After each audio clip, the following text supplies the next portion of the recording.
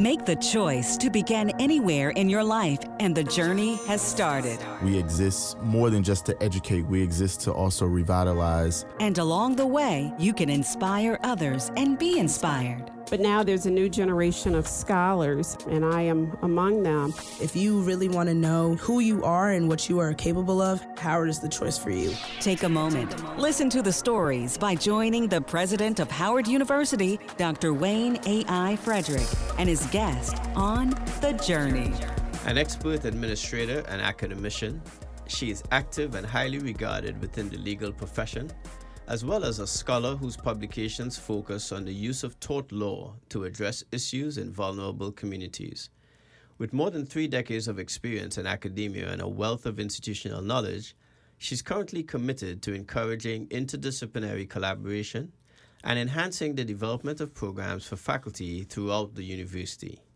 Hello, I'm Dr. Wayne Frederick, and my guest today on The Journey is the Associate Provost for Faculty Development at Howard University and Professor of Law at Howard University School of Law, Okianer Christian Dark. Welcome. Well, thank you.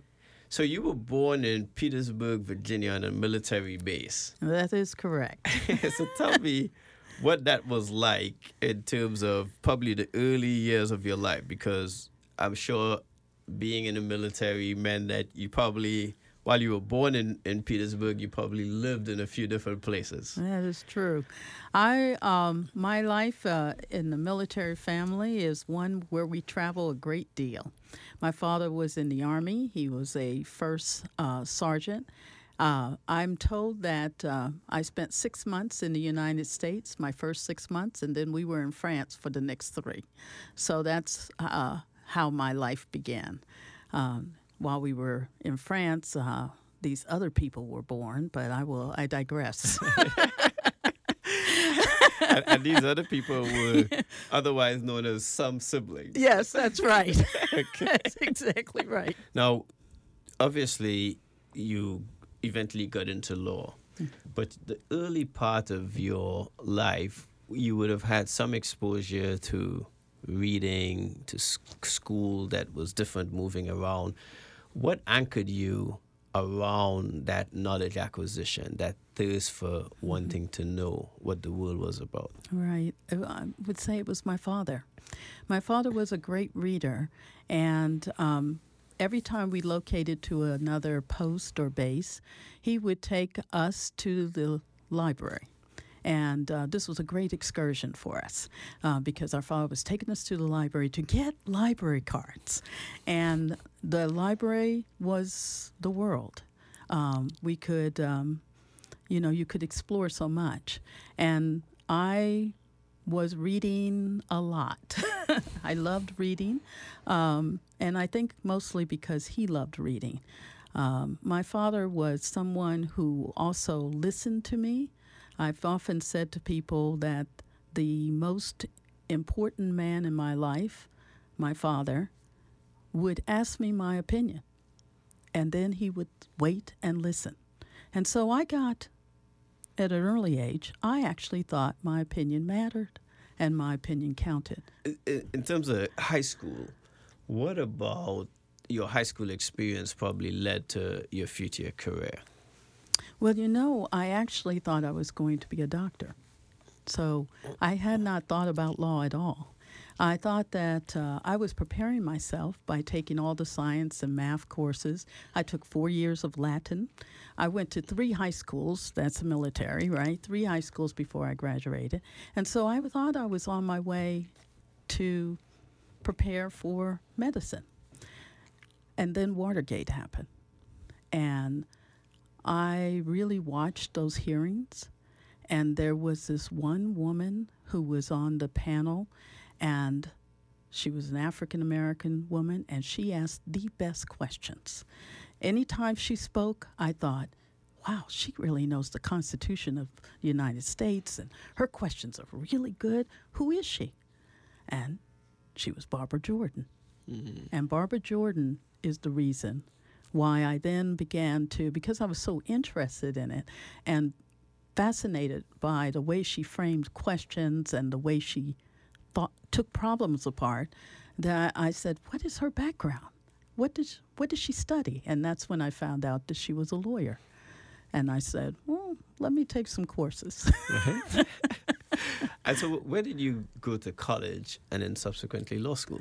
I went to Uppsala College, which is a small liberal arts college in East Orange, New Jersey. And then I went to Rutgers University School of Law. And your experience in terms of getting a liberal arts education, which we debate today, the value of it, it's still the basis and the foundation in an ever-evolving academic enterprise. What did you get there that you still think is pertinent to today's higher education system? Mainly, what I got was understanding the importance of always being an explorer, and so always being about the business of asking questions and understanding that there will always be a new frontier. And sometimes you have to question the ones that you think exist now, and that there's nothing wrong with that that's part of the process. I really feel that the broad exposure I received at Uppsala, and I had a fabulous teacher who was, I ended up majoring in history, by the way, okay. And who really pushed me. And she was the one who really insisted that I take my ideas and put them in writing. You're listening to The Journey. My guest today is the Associate Provost for Faculty Development at Howard University and Professor of Law at Howard University School of Law, Okianer Christian Dark. I'm Dr. Wayne Frederick. So with that in mind, that's a good segue to the issue of faculty development. A lot of times people see our higher education institutions as places where students come to learn. Mm-hmm. What I think is often underappreciated is that we also have faculty that are here to develop professionally, to grow their body of work and their careers.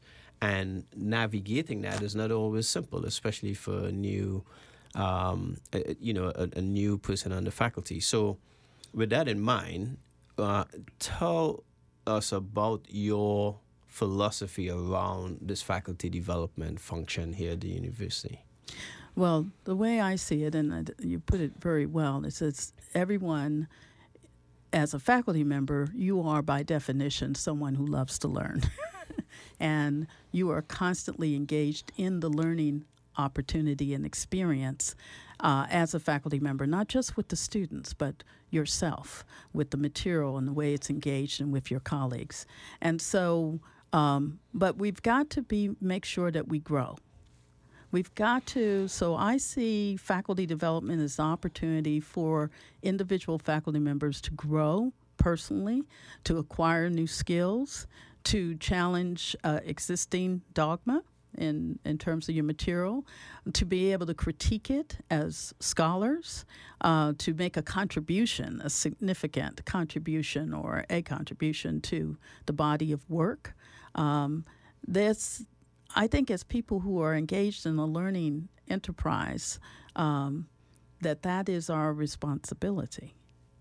The other part about the faculty development initiative at Howard is it's extremely important to me that it be interdisciplinary, that we are developing relationships with our colleagues across our departments and our schools and colleges. And that's because that is the world we're in, folks. And there isn't a discipline that isn't touched by an interdisciplinary approach.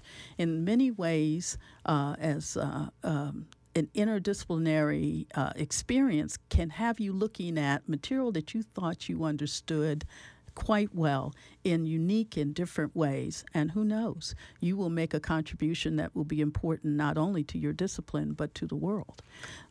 So one of the things, obviously, that you've developed in this is making sure that we're actually training people for leadership. So, and for some of the activity that would develop their careers. So you have a grant summer writing workshop that brings faculty in. You now have a chair leadership academy. Why don't you tell us about what some of those activities entail, what are the goals of those, and what are some of the outcomes you have already seen in the faculty as you try to get them along that journey of development? Sure. The Summer Faculty Writing Academy is really one that is focused on junior faculty. And junior faculty, certainly those who are tenure track, but we've opened the door to also include lecturers and master instructors, for example, as well. This is an opportunity in this Summer Academy, and this is an academy where the junior faculty member applies for it. So there is a competition to obtain a seat in the academy. But each junior faculty member is assigned a mentor. And that mentor, which we call them scholar coaches, they are members of the Howard University faculty. They are seasoned scholars, and they are people who have been mentoring other people. And that we try to pair them with someone who's not in their specific field. We have but sometimes we do need to, for certain types of projects, we might need someone who is in the field to work with them. But whenever possible, we try to make it an interdisciplinary pairing. Mm-hmm. We have found that immensely enriching to the junior faculty member and highly successful. We have a group of maybe about 20, the most recently 26 junior faculty from across usually about 9 or 10 schools and colleges. They are from the fine arts, engineering, we've had medicine, definitely the College of Arts and Sciences is well represented. And they produce articles. We've had a ballet produced, a piece of music produced. And so that this is a academy that focuses on the junior faculty member being able to produce scholarship that is consistent with their fields. But to think that this is all it is would be a mistake, because we are interested in developing that junior faculty member in the fullest sense of being a faculty member who will become a productive, not just from a scholarly way, but as a teacher and also as a member of this university community, adding value in the whole, in the whole way. So it is many of our, we're in our fourth, we just finished our 4th year, we're entering our 5th. These junior faculty are talking to each other all the time. They are engaged in other projects. We found that it's helping to build a wonderful community of scholars who across all of the different disciplines. So that's just one project. Another is the Chair Leadership Academy, and there we have new chairs, associate deans, associate chairs who've been appointed maybe a year or 2 years, and our goal there is to expose them to the job. Because many times these people are selected because they've been great faculty members. They are outstanding faculty members. That's why we want you to be in charge of Department X. And the other part of the academy that is a feature that we've added actually to the academy is the opportunity for these new chairs and new associate deans to be able to talk to the leadership of the university. And, as you know, President Frederick, we've been very happy and honored to have you as one of our speakers. We call it our Conversation With series. And so it's a conversation with the president and a conversation with the chief operating officer and with the provost. So this is a way for them to have an opportunity to ask their questions, but also to hear about your vision and your objectives and your expectations for them. Because the chairs and the associate deans are not that we aren't all doing work, okay, but they're really backbone in the university. Yep, they are the foot soldiers who are meeting the task at the point of contact. That's right. So it's absolutely great to have them. Mm-hmm. So thanks for being here. My guest today has been the Associate Provost for Faculty Development at Howard University and Professor of Law at Howard University School of Law, Okianer Christian Dark. I'm Dr. Wayne Frederick. Please join me next time on The Journey.